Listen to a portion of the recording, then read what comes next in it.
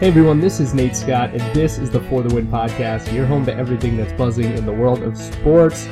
My guest today is my colleague, a fellow editor at For the Win. It's Chris Korman. Hey, man. Hey, Nate. How are you? Good to talk to you. I'm back. I'm back from Rio. Everyone, that's why the podcast is a day late today. I was traveling yesterday, and I made it back from Rio and then got stuck in JFK for 5 hours. So, of course, I could have just taken a train home to D.C. But I am home. I am back. I am fighting a little bit of a head cold, which I'm praying doesn't progress into Zika. I don't think it will, so apologies for the sniffles.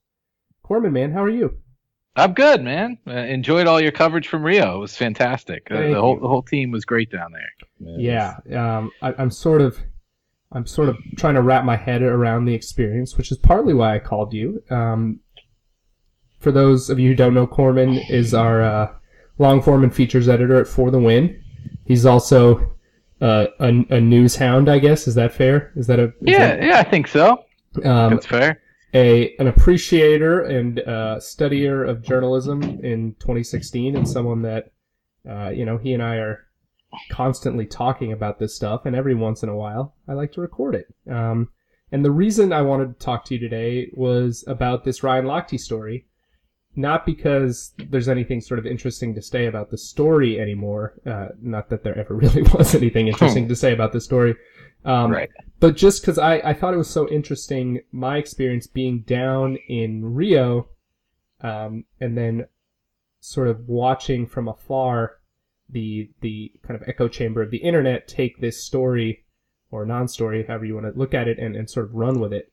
Right. And I guess I'll start, before we dive into it, just to get sort of the basic facts. If for some reason you've been in an igloo the last month.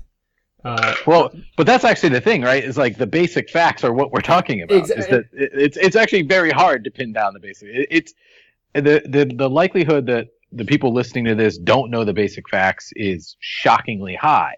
Through in some ways no fault of their own. I mean, the facts, like, they were just lost so early on. Yeah. So actually, I think we do need to establish the basic facts. It is a good thing to establish the basic facts. So basically what happened, and I'll just sort of go through it from my perspective down there, just because I was there with USA Today Sports, kind of more so than For the Win. I sort of had my USA Today Sports hat on last week, so I was getting to see how our journalists were handling this firsthand. The story sort of broke when Ryan Lochte and some swimmers went out for a night, and we'll get to what they did, but basically what happened was Ryan Lochte came home and told his mother, who was in Rio, that he had been robbed. And his mother contacted two reporters who I work with, Nicole Auerbach and Rachel Axon, at USA Today Sports, and told them this. And they sort of reported the loose facts that Ryan Lochte had given his mother. Or not the loose facts, the story that Ryan Lochte had given his mother. Right. Anyway, it devolves from there. It spins out of control. The initial story was that some burglars had a cab that Ryan Lochte and some swimmers were in, had pulled over for gas. Men came up with badges and pulled a gun on them and robbed them. Ryan Lochte said whatever and handed over his money. None of the story really made sense, and we all thought it, I think if Ryan Lochte was anyone else, people would be like, what is this? Doesn't make any sense. But because it's Ryan Lochte and he's sort of an affable idiot, I think everyone was like, well, he may be the kind of guy who would say whatever and hand over his wallet to people robbing him. We then learned that was not the case. That was not true. He had actually been, and here's where the facts are, and this is something that we've reported out. Basically, the four swimmers pulled over at a gas station. They told the cab to pull over so they could use the restroom. They went around back to the restroom to find the door locked, and being drunk fools, they were out back behind a building. They decided to pee on the wall, and while back there, Ryan Lochte pulled a sign that was apparently, quote-unquote, loosely hanging on a wall. He pulled it down off the wall, and they then went back to get in the cab. Upon doing so, some men who were working for the gas station as kind of, I believe they were prison guards, and they were just working security, basically said, you guys need to pay for peeing on our wall and doing the damage. And with the help of a translator who kind of stepped up to save the day, basically negotiated with these guys who, one of them had a gun drawn and had shown a badge, apparently. That's sort of still up for debate, but that's what the other swimmers have said, and Lochte has now corroborated, right, that they had needed to pay for the damage they'd done. They pulled out all the cash they had, which was, $60 or something like that. It might be a little more than that, and paid, and then got in the cab and had a laugh because, oh my God, that was so scary. What were we doing? That's a story we don't need to tell the press, but that's a story we'll always have for us. The press then found out, right, and the world ran with it. So, the reason I'm sort of going through all these facts is if you look at this story, I'm not sure anyone really behaved all that well. Those guys shouldn't have been drunk. They shouldn't have peed on a building. That probably doesn't warrant a gun pulled on them and a badge shown by an off-duty law enforcement officer. Right. And so, anyway, what I wanted to talk to you about was, that was sort of, we kind of pieced together that story through a lot of reporting. David Meeks and our colleague Taylor, whose name, I'm forgetting her last name. Oh my God. I was down. Barnes. Taylor Barnes. So sorry. David Meeks and Taylor Barnes, a reporter and actually our managing editor of USA Today Sports, pieced this together over visiting they went to the gas station. We had a videographer go there and look at this bathroom that these guys supposedly trashed, which was one of those stories that somehow got out, I think, through a bad translation of a Brazilian interview with a gas station employee. What I wanted to talk about you was, we were down there and we were sort of piecing together this story, and it was just so interesting for me to be in Rio and working with people who are saying, oh, well, that turns out not to be true. Well, let's follow that up. And back home, it was irrelevant. There was nothing stopping the opinion pieces, the takes, and I'm curious what you thought of the story, how it spun, and is this just like journalism 2016 now, or I'm curious just your impressions on the whole thing. Yeah, I mean, I think to some degree this is journalism 2016 because we ran an early version of the story. I think USA Today and maybe an Australian reporter broke Fox Sports Australia. And right. I still don't know how he got that story. I think it was like happenstance that he got on a shuttle and Lochte's mother was there. Okay. And so I think that that's sort of what happened is, there's no waiting anymore, right? Like this story has to go out. I think our original story is basically like, oh my gosh, Ryan Lochte is saying this thing happened to him. I mean, the writing is clear. Ryan Lochte is saying this, and we have a line in there that the police are investigating it. So stories sort of evolve in front of everyone now. There is no, we're not waiting we're not putting it in the paper. We're not getting all the facts we can get. And then at 9:00, it goes to the printer and it shows up at 6 a.m. and everything is a tidy package. I mean, everyone can see how a story progresses, evolves, changes. You are watching the sausage get made, and there's nothing pretty about the sausage getting made in 2016. It's always been a tough thing to do. And then I think, we just live in a time where, quite frankly, people pay more attention to opinion. I mean, Skip Bayless makes $6 million a year to shout about stuff that he may or may not have any clue about. And Sean Hannity probably makes more. And, there are all these people who, this seems to be what people want to grab onto. They sort of want to just jump into the debate. And in this case, it just had so many things roiling around. I mean, this was, the problem with Lochte, the way that he portrayed it was that it was exactly the thing that Brazil did not want to see come out about Brazil. I mean, Ryan Lochte is a simpleton. We all know that. I mean, this is not, this is not a mental giant we're dealing with. Right. And there's no debate about that whatsoever. He has opened his mouth and proven himself a fool time after time after time. And that's just what Ryan Lochte does. It's his thing. He embraces it in a lot of ways. But so he sort of took this concern that had been out there about Brazil being, a wild place where men would come up to you with fake badges and guns and steal your money. And that's just not, and he just sort of regurgitated that. He sort of turned this story. I mean, apparently just lied to his mother. He's 32 years old and just, felt that he had to lie to his mother about this semi-bad thing that he did and led to him losing, a minimal amount of money. But it, so that caused furor from the Brazil side. This was the last thing they wanted. And they quickly sort of, I do think one of the Brazilian police officials did say that some of the bathroom equipment had been damaged, a mirror and a soap dispenser. So there were untruths from both sides as far as our reporting goes. But it quickly became a huge, again, a prevailing narrative of the ugly American. Ryan Lochte is a bro who was acting like the worst type of American we all know in a foreign country. So that narrative just started running here. I don't know how we get back to rooting things in fact. Well, if you have an idea, that'd be great. Well, what's so interesting to me, I think, is in 2016 now, I think this story was so powerful because you could warp it to make any sort of argument you wanted.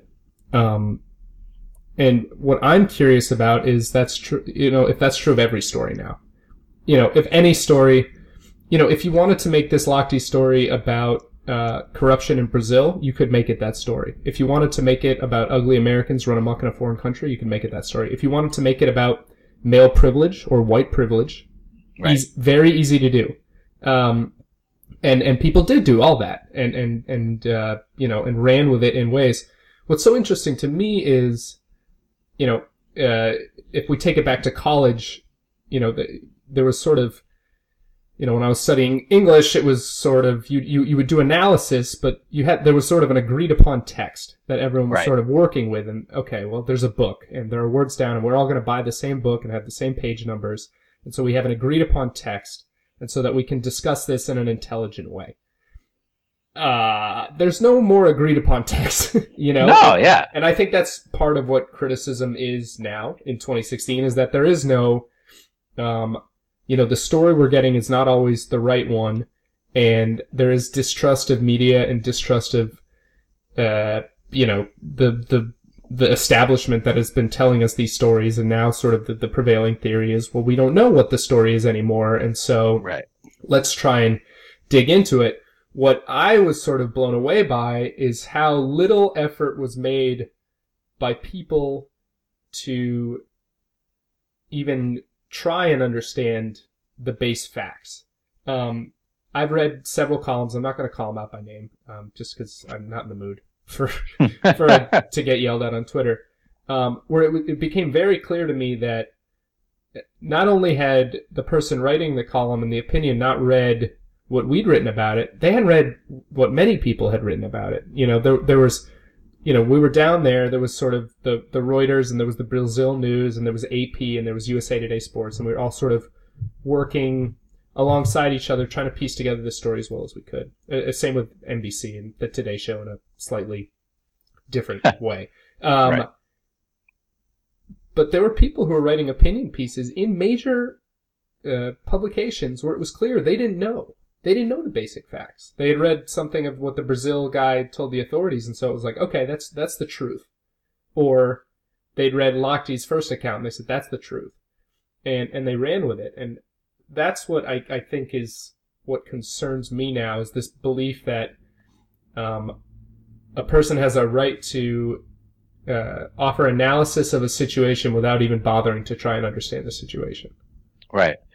And so often also they just, it's not even a fact that they're not trying to understand it. They're trying to understand it in a way that conforms to what they already think. Yes. In a lot of ways. One of the crazy things about the piece from David and Taylor that sort of, so far is the most comprehensive look at what did and didn't happen, and really sort of navigates between the he said, she said, here's what we actually know. It's a really great piece of journalism in that it really sort of lays those things out.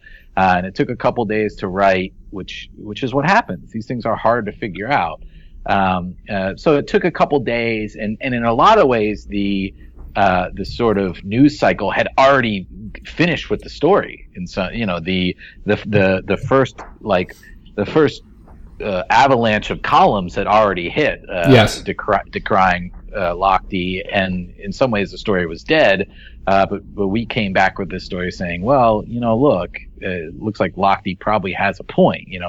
He lied, he exaggerated, which is what he has said time and time again. I exaggerated. And it does seem like, he wasn't outright lying as much as he was, exaggerating what actually happened. By the letter of the law, he was robbed. A person, these people were not they were not on-duty police officers. They didn't call the police and report damage done, and there was not restitution. They pulled a gun on a guy and said, "You're going to pay for that." And right. We can decry what Lochte did all the same, but I'm telling you, if that had happened in a gas station in where we live in Virginia, or in Maryland, and I did a little damage to it, someone pulled a gun on me and said, "Give me all the money in your wallet." That's not going to fly. Right. So, anyway, sorry. But so we come out with this better version that sort of, to some degree, exonerates in some way Ryan Lochte. It certainly makes him look better than how he's been portrayed. And the social media sort of response and the people who aggregated our reporting, it has this huge sort of right-wing slant. It's websites that are surrounded by the headline is surrounded by stories about Donald Trump and about how bad Hillary Clinton is. It's like somehow this narrative was the one that people were waiting to find, and then when they saw it, they jumped on it and they loved it. And the previous one about Lochte had been really picked up by people who were waiting for that ugly American story to emerge. So it just seems like, because things have to go out so quickly, and because in some instances, a columnist has an editor in their ear saying, "We need you to say something about Lochte," and so you go with maybe whatever facts are there. I'm not saying it's easy to be a columnist right now, but it just seems that too often the story is being slanted to what's already preconceived, without anyone even bothering to look. And it happens, the further you are from a story, I think the more likely you do it. I live in Baltimore. I was here during the riots last year. I sort of saw what it actually was. I never feared once for my family. But if I fly to San Francisco and somebody says, "Where are you from?" and I say Baltimore, they look at me like I'm a crazy person, that I live in Baltimore, Maryland, which, I find it quite lovely. So, it's a really, I just think that we've sort of lost any connection to trying to really understand these things. All right. I want to go into that more, but before we do, I have to tell you guys about our sponsor, which is Rocket Mortgage by Quicken Loans, which proudly supports the For the Win podcast. Rocket Mortgage brings the mortgage approval process into the 21st century. Fast, powerful, and completely online, Rocket Mortgage has taken all the complicated, time-consuming parts of applying for a mortgage out of the equation.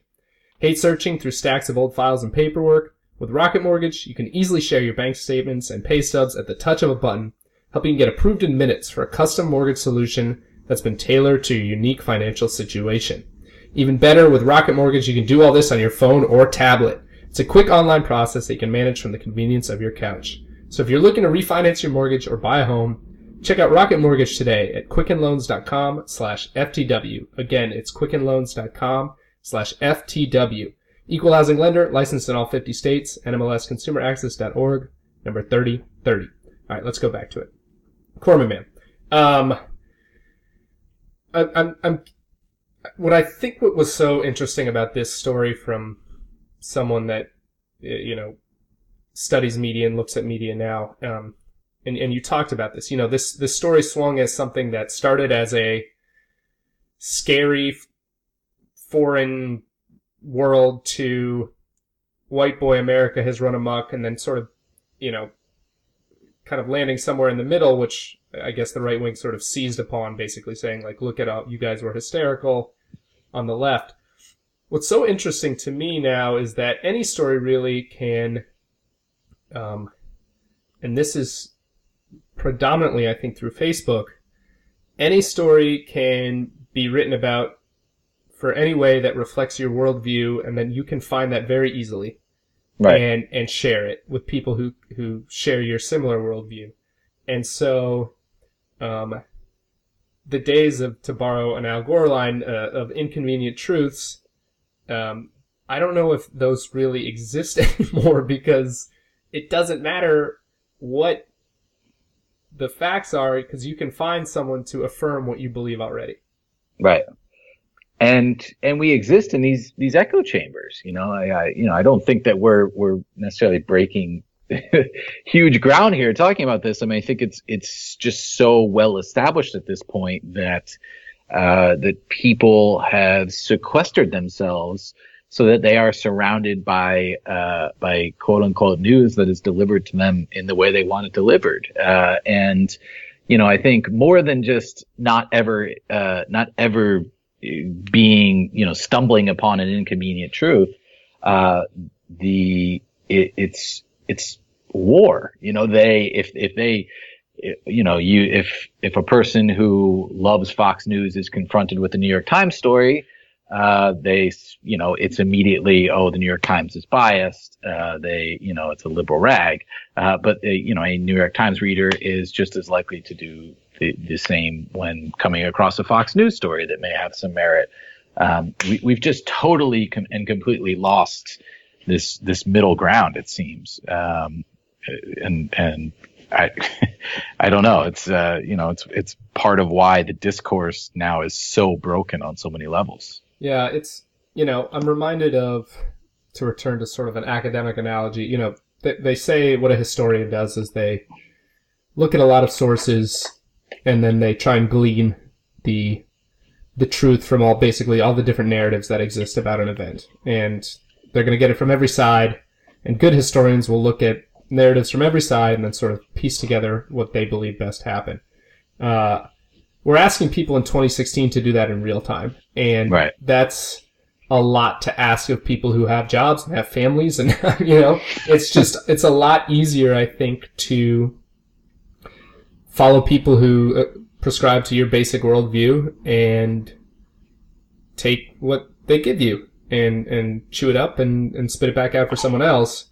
When, I don't know, for me, I'm sort of consciously on social media at the point now where I try and follow not a ton, but a good number of people who do not see eye to eye with me on just about anything, if only because it's interesting to me to see what narratives are out there on the other side, even if they can sort of make me confused or laugh or angry. But I think, for me at least, I think it's sort of helpful to just try and see what the other arguments are coming from. Because I think, even as recently as 04, 05, 06, with to get political for a second, with George W. Bush and the Iraq War, I may not have agreed with it, but I sort of understood the argument for it. And I was reading it, and I could sort of understand the argument for it, and I understood what the argument was, and didn't necessarily agree with it. Now, I don't think people even know what the other side's arguing. I think there's just sort of this blanket kind of, with this political election, I don't think people care why someone would support Donald Trump. I don't think there's any interest. It's just they're all idiots. And same for Hillary Right. Clinton. They're all idiots. And I don't know. It's hairy, man. It's hairy out there right now. And trying to figure out how to be a news organization and monetize yourself in this climate I don't know. Right.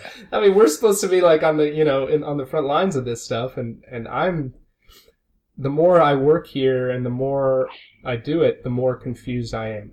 And Right. I feel like the fewer answers I have. Right.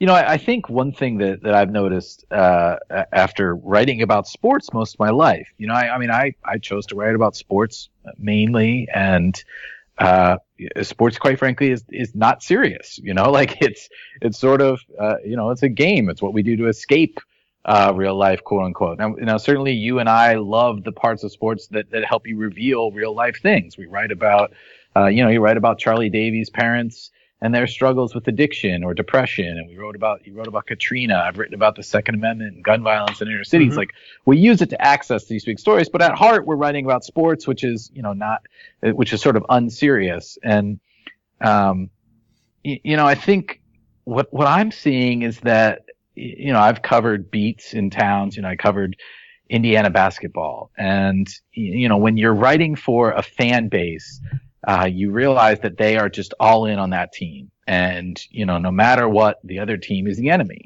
right? Yeah. Like Purdue is always going to be bad. Like, there's very little, a Purdue player could save a stranded baby, and an Indiana fan might begrudgingly be like, oh, that was good. Yeah. But it's just clear, in the sports world, because it's not serious, because it's just sports, you can be like, I bleed for my team and I always root for my guys no matter what.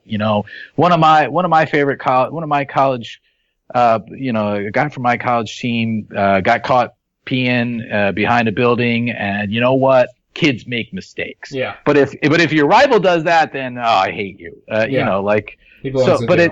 But somehow that has happened with political parties. It's no longer where I vote Democrat because I sort of, mostly agree with the Democratic platform. But sure, I can vote for whoever. I mean, it's become just such a identifier for people, that I'm left wing, I'm right wing. It doesn't seem like there's any sort of crossover anymore, in the same way that, a Philadelphia Eagles fans would never be like, well, let me root for Dallas. It's just not. And I mean, you see it with political media now, where they cover it like sporting. They cover it like a sporting event. People are winning. Exactly. The lead changes. There are highlights. Right. There's beef. There's right. What I'm curious about is what happens next. So my background before I wrote about sports, I was a music journalist, and I was a music journalist that sort of.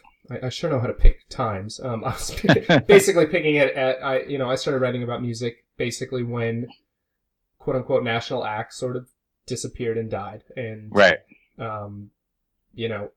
Basically music just became fractured into ever smaller niche audiences. And there are a few, there's Beyonce and Kanye and maybe a couple other bands. But other than that, there is no real national acts anymore. It's just sort of small regional, right, and even townwide things.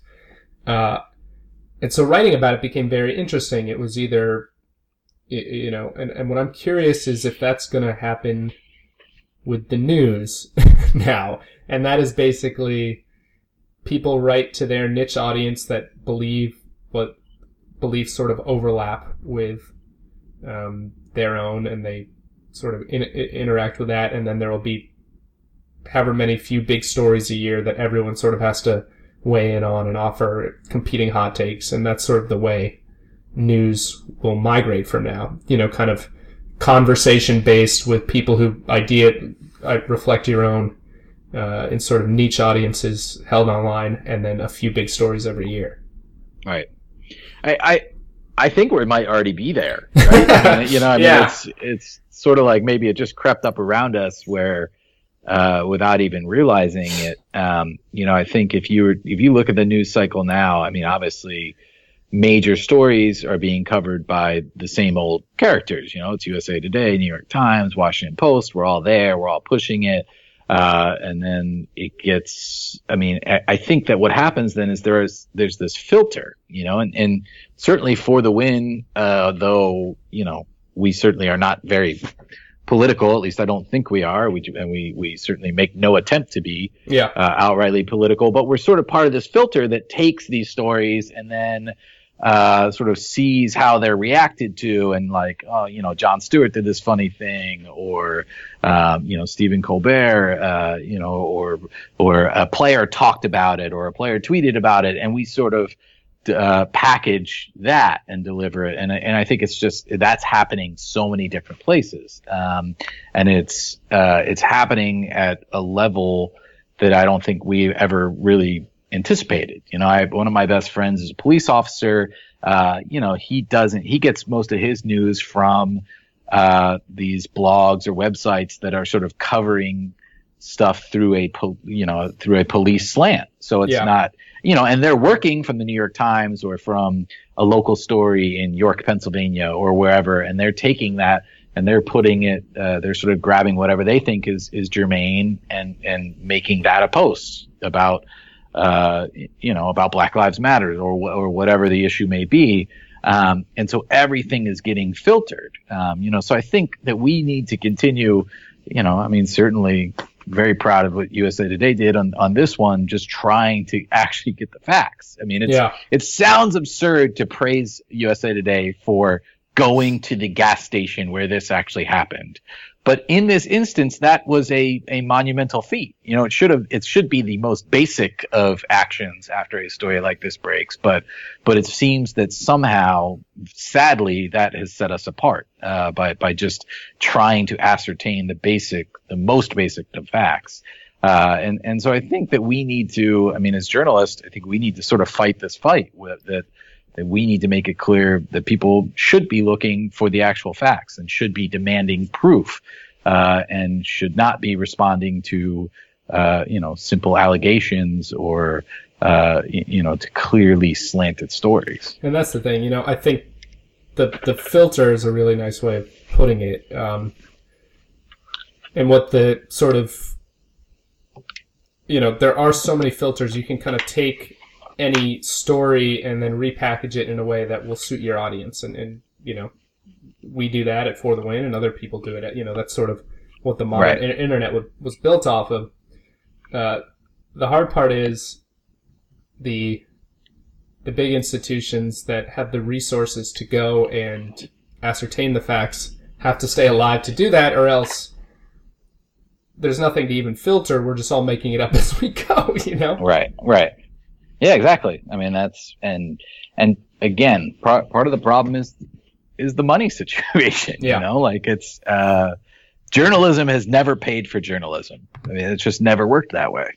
You know, journalism, newspapers, back when they were flush with money, it was because advertisers had no other place to really go. So they had to advertise in the paper, and the paper had a bunch of coupons, and people bought it, and, you know, they liked the cartoons. And all right, there's no Craigslist. So, you know, it was a totally different thing. You know, I don't think, I mean, maybe the New Yorker, maybe, you know, but there's just there's just not a system where people say, I am willing to pay enough for information I'm willing to pay so much for information that the people trying to get that information can be fairly compensated. It just doesn't happen. You know, Mother Jones did that amazing piece on the privatization of jails, you know, basically embedded a reporter.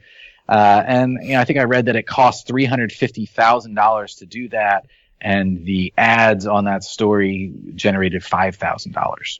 So, you know, the gap is just huge. So figuring out a way to pay for this is difficult. And one thing editorially we can do is to write something that appeals to people's emotions, and that's how you get columns that say, "Man, Lochtey's horrible," or whatever.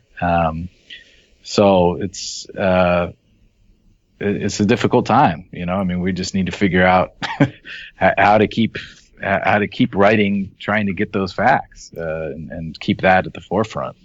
On that cheery note, we're going to wrap it up. Corbin, man, always a pleasure talking to you. You got any stories coming up that we should keep an eye on? We got a bunch in the works. A couple features that I think will be exciting. I hope I don't jinx them by talking about them, but Charlotte Wilder is writing about Yeti coolers and sort of like trying to break down this popularity around a cooler of all things. Mm-hmm. This whole culture.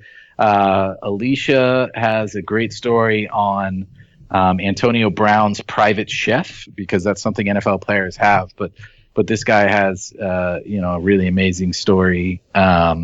And then Lakin is down in Jacksonville, Florida. She might be flying back as we speak, but working on a great story about everyone's favorite SEC coordinator, and sort of trying to really reveal who he is.